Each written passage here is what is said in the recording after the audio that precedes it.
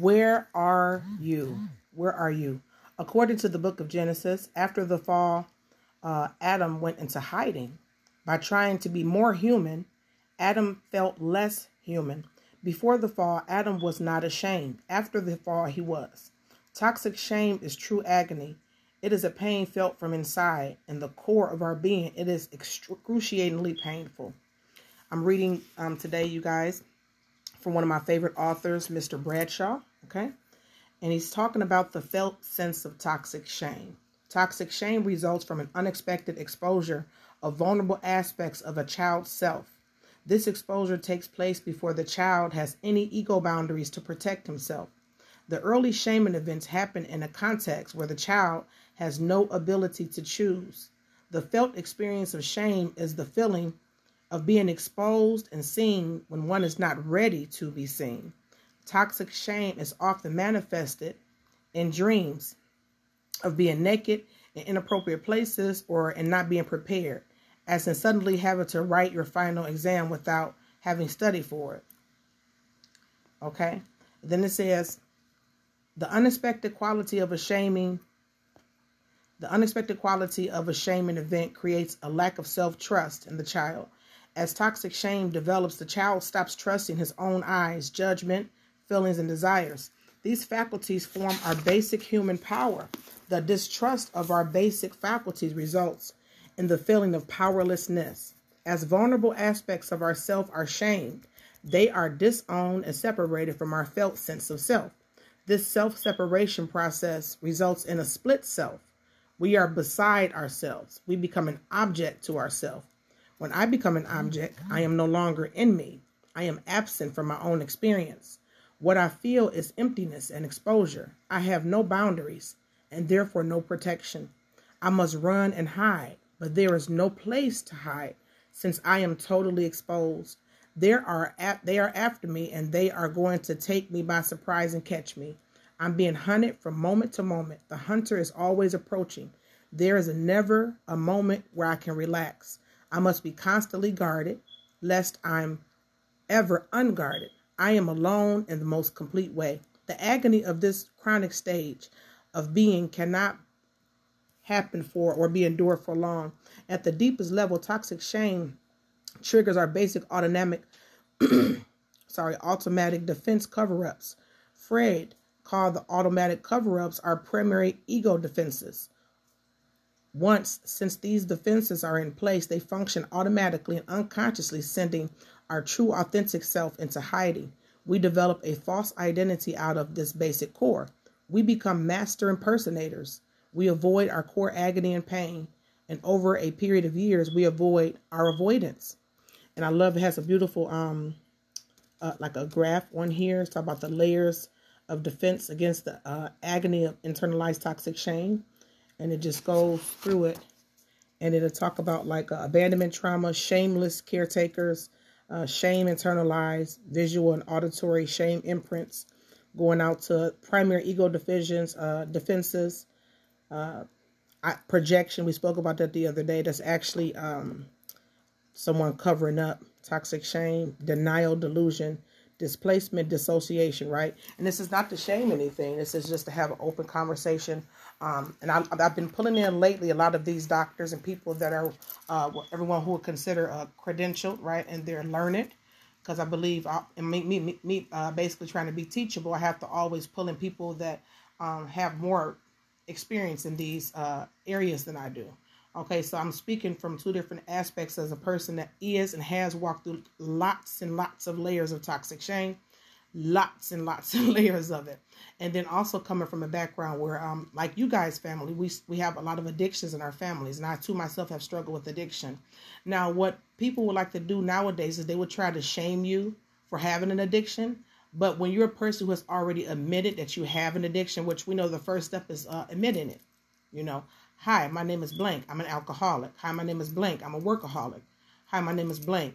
I do narcotics. You know what I'm saying? Hi, my name is blank. I'm a shopaholic, right? You know, it's different type of aholics. Whatever type of aholic or whatever genre, if you will, that you fall into, That's because it's a lot of toxic shame there, a lot of avoidance, right?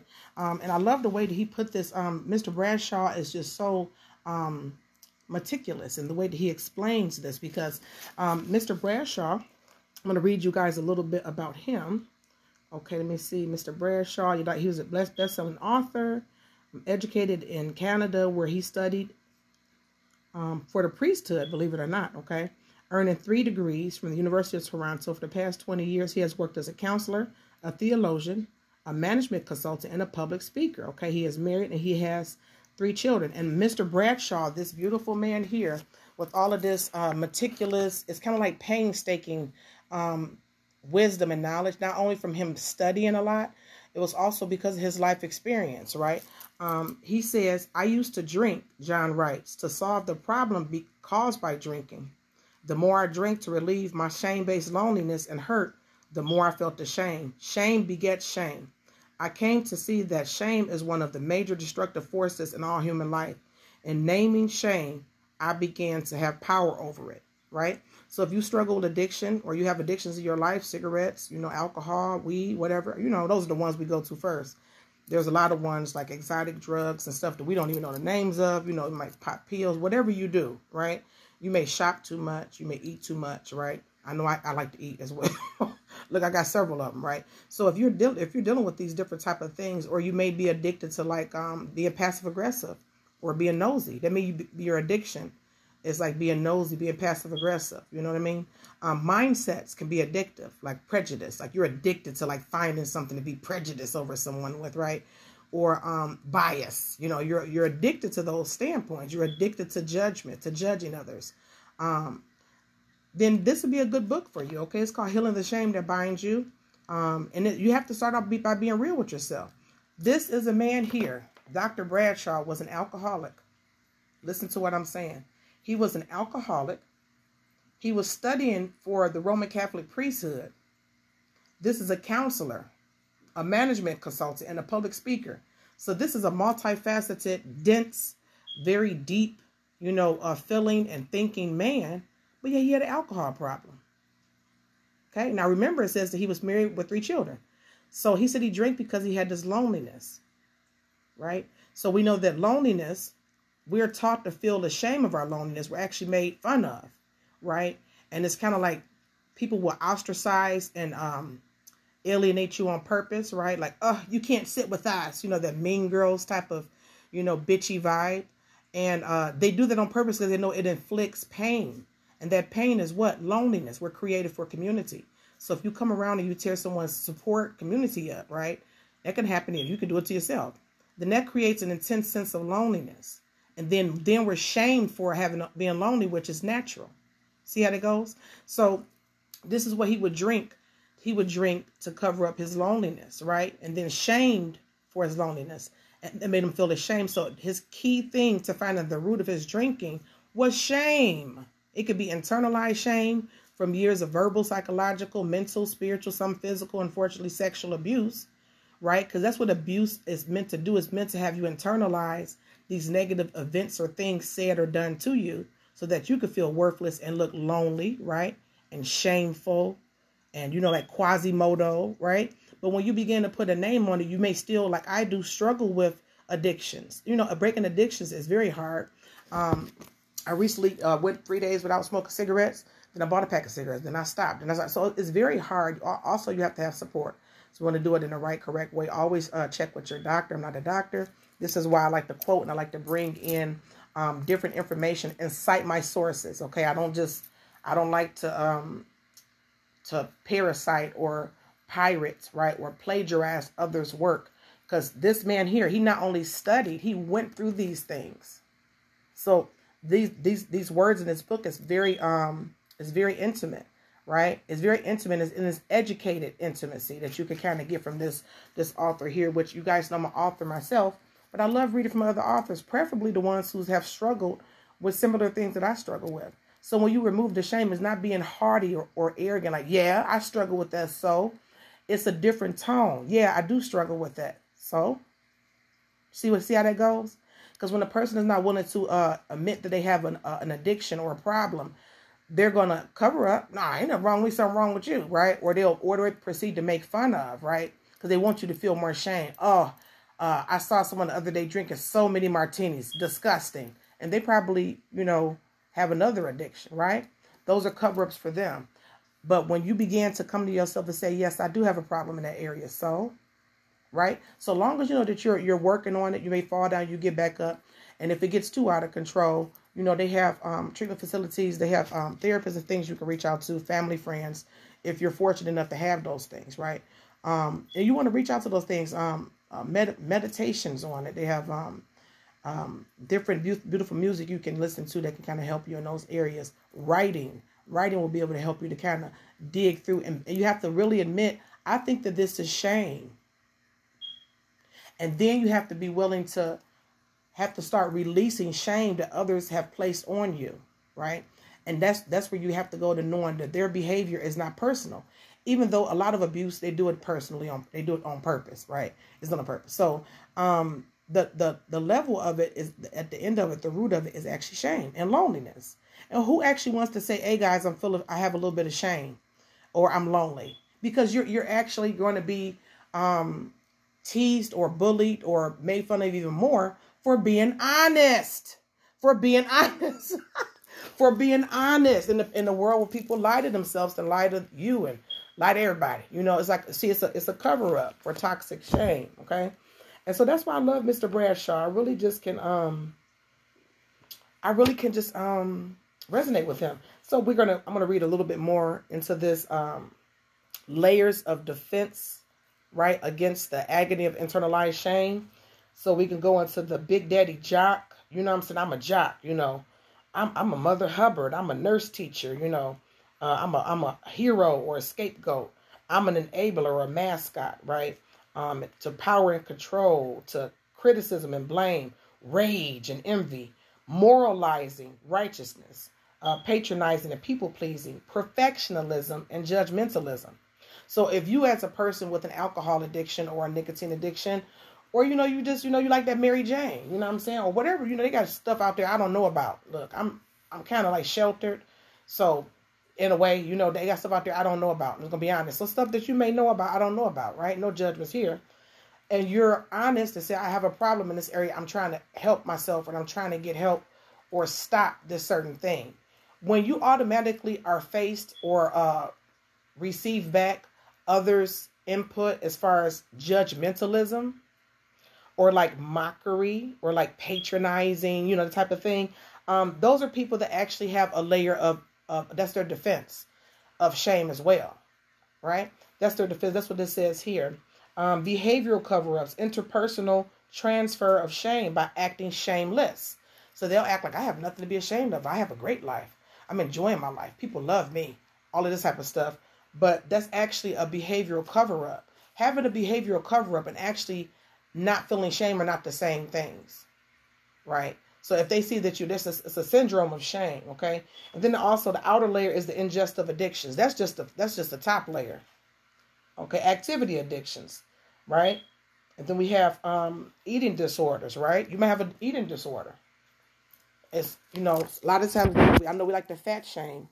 Oh my God, you're so fat you can't stop eating. Emotional eating. But you also have people that don't eat because they're emotional. They're emotionally not eating. Or they're making themselves puke. Those are disorders. Those are eating disorders, the same, right? So this is why I looked at, or physical violence, right? This is like domestic violence. I've been through that. Sexual abuse. I've been through that. These are the outer layers of it.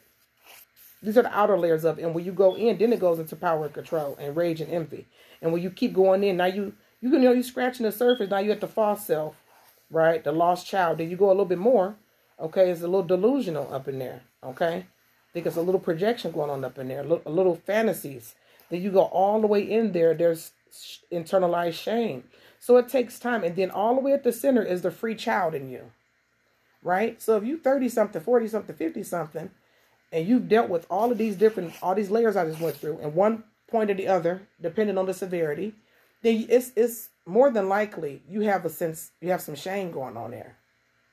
So when you really look at it from this standpoint, there's really nowhere where no one can actually judge another person or try to point the finger, and their behavior by you knowing this now, can tell you that they're covering up something as well, which is fine. It's not for you to uncover them. That's for them to do, right? So I just wanted to talk to you guys about that. I thought this was very good. It's a very good book, guys. You guys have to get it. I love the primary ego defenses. I just love, he talks about denial and fantasy bond, repression, disassociation. Okay, let's talk about that a little bit. Disassociation is the ego defense that accompanies the most violent forms of shaming, sexual and physical violence, right? The trauma is so great and the fear is so terrifying that one needs instant relief. Dissociation is a form of instant numbing. It involves the mechanism of denial and regression, but includes strong elements of distracting in the imagination. An incest victim simply goes away during the experience of violation, like a long daydream. The same is true for physical violence. The pain and humiliating shame are unbearable. The victim leaves her body. This is the reason that these forms of victimization are so difficult to treat. The memories are screened while the feelings remain. The victim often feels crazy, like he or she is not living in reality. The victim often has a split, sometimes multiple personalities, because the connection between the violence and the response to the violence have been severed. The victim thinks the craziness and shame are about her rather than about what has happened to her. Disassociation is not limited to sexual and physical violation. Emotional battering, severe trauma, chronic distress are also precipitating factors for causing dissociation. Dissociation can last a lifetime. Okay, so when people say, "Oh, you got multiple personality disorder," well, that's not really something to be like joking around or making fun about. They'll let you know that person has probably experienced severe sexual, physical, emotional battering, intentional, purposeful, distressing events, right? So that's actually a mechanism for this person to try to protect themselves. So when people perish because of lack of knowledge, when you don't have a knowledge about certain things and you sprout out things of people who you consider or see that they have struggling with certain mental health issues, right? Which everybody does. Okay, trust me, everybody does. Or addiction issues, or eating disorders, or personality disorders. When you see these type of things, it's not that you have to okay their behavior, right? Don't okay my behavior. Don't okay your behavior. But at least to seek to understand, that'll make you keep your mouth closed about a lot of things. Because then you'll start looking in the mirror and say, well, I think I got an eating disorder. I emotionally eat, or I overbuy stuff, or I like to people please. I want everybody to laugh at my jokes. Look at me, I'm the funny guy, right? Or look at me, I'm the, like you said here, I'm the sex god. I could just give it to you. You just want it. That's the way for you covering up being lonely. And nobody wants to say, hey, I'm such and such. I feel lonely, or I have shame. Do you want to be my friend? Like, nobody's going to walk around saying that. So we create these cover-ups, right? You have to. You got to go to work. You got to, you got to still move around in life, right? But at the core of it is a child that's on the inside of you that wants to be free, but all of this stuff been placed on top of them. So it takes time to kind of dig through that. And I wish that I could show you guys on this graph. In the middle, the free child is inside of a diamond shape, which is why I love diamond. By the way, shameless plug. You guys can go check out my YouTube channels, Diamond Chronicles, and then Diamond Lioness, okay, and then Humble Lioness. I love cats and diamonds, right? So in the middle of this graph here, there's the shape of a diamond, and it has written in the free child. And you have all of these circles of things. And these could be circles of people, circles of things that's been placed around this diamond. And in the middle, it wants to be free. So we all know that diamonds come from the center of the earth. They're one of the hardest substances you will ever find here on this here planet, right? It's like crystallized darkness, because diamonds is the majority of it is carbon. So you have this crystallized darkness that's went through all of these dark experiences, dark emotions, dark people. And you have this diamond there, and it's slowly but surely pushing its way through all of this dirt and this grime. And then it'll be able to surface. Isn't that beautiful? So it takes time to get there, and it can be hard. It's very challenging. I find it challenging myself personally. And you will have people make fun of you. Like, if you up one day, down the next, you over here that day, you over there the next day. Well, they don't know what you have been through. And even if some of them do know what you have been through, their lack of empathy and then their mockery and jokey behavior shows they have their own process to go through. Let's put it that way, okay? It's quite obvious because their behavior is not a natural and one of a natural behavior, Okay? So I just wanted to talk to you guys about that again. Again, go check out John Bradshaw. He's very open and honest about it. You know, he's open and honest. A lot of times people get open and honest after they're done what we call struggling, which means you still do it sometimes, even though you don't want to. That's what struggling means, right? You don't want to. It's a compulsive. I don't know why. I just, And so a lot of times people will wait 10, 15, 25 years and say, yeah, I was alcoholic or I was addicted to cigarettes and nobody knew about it because I hid it.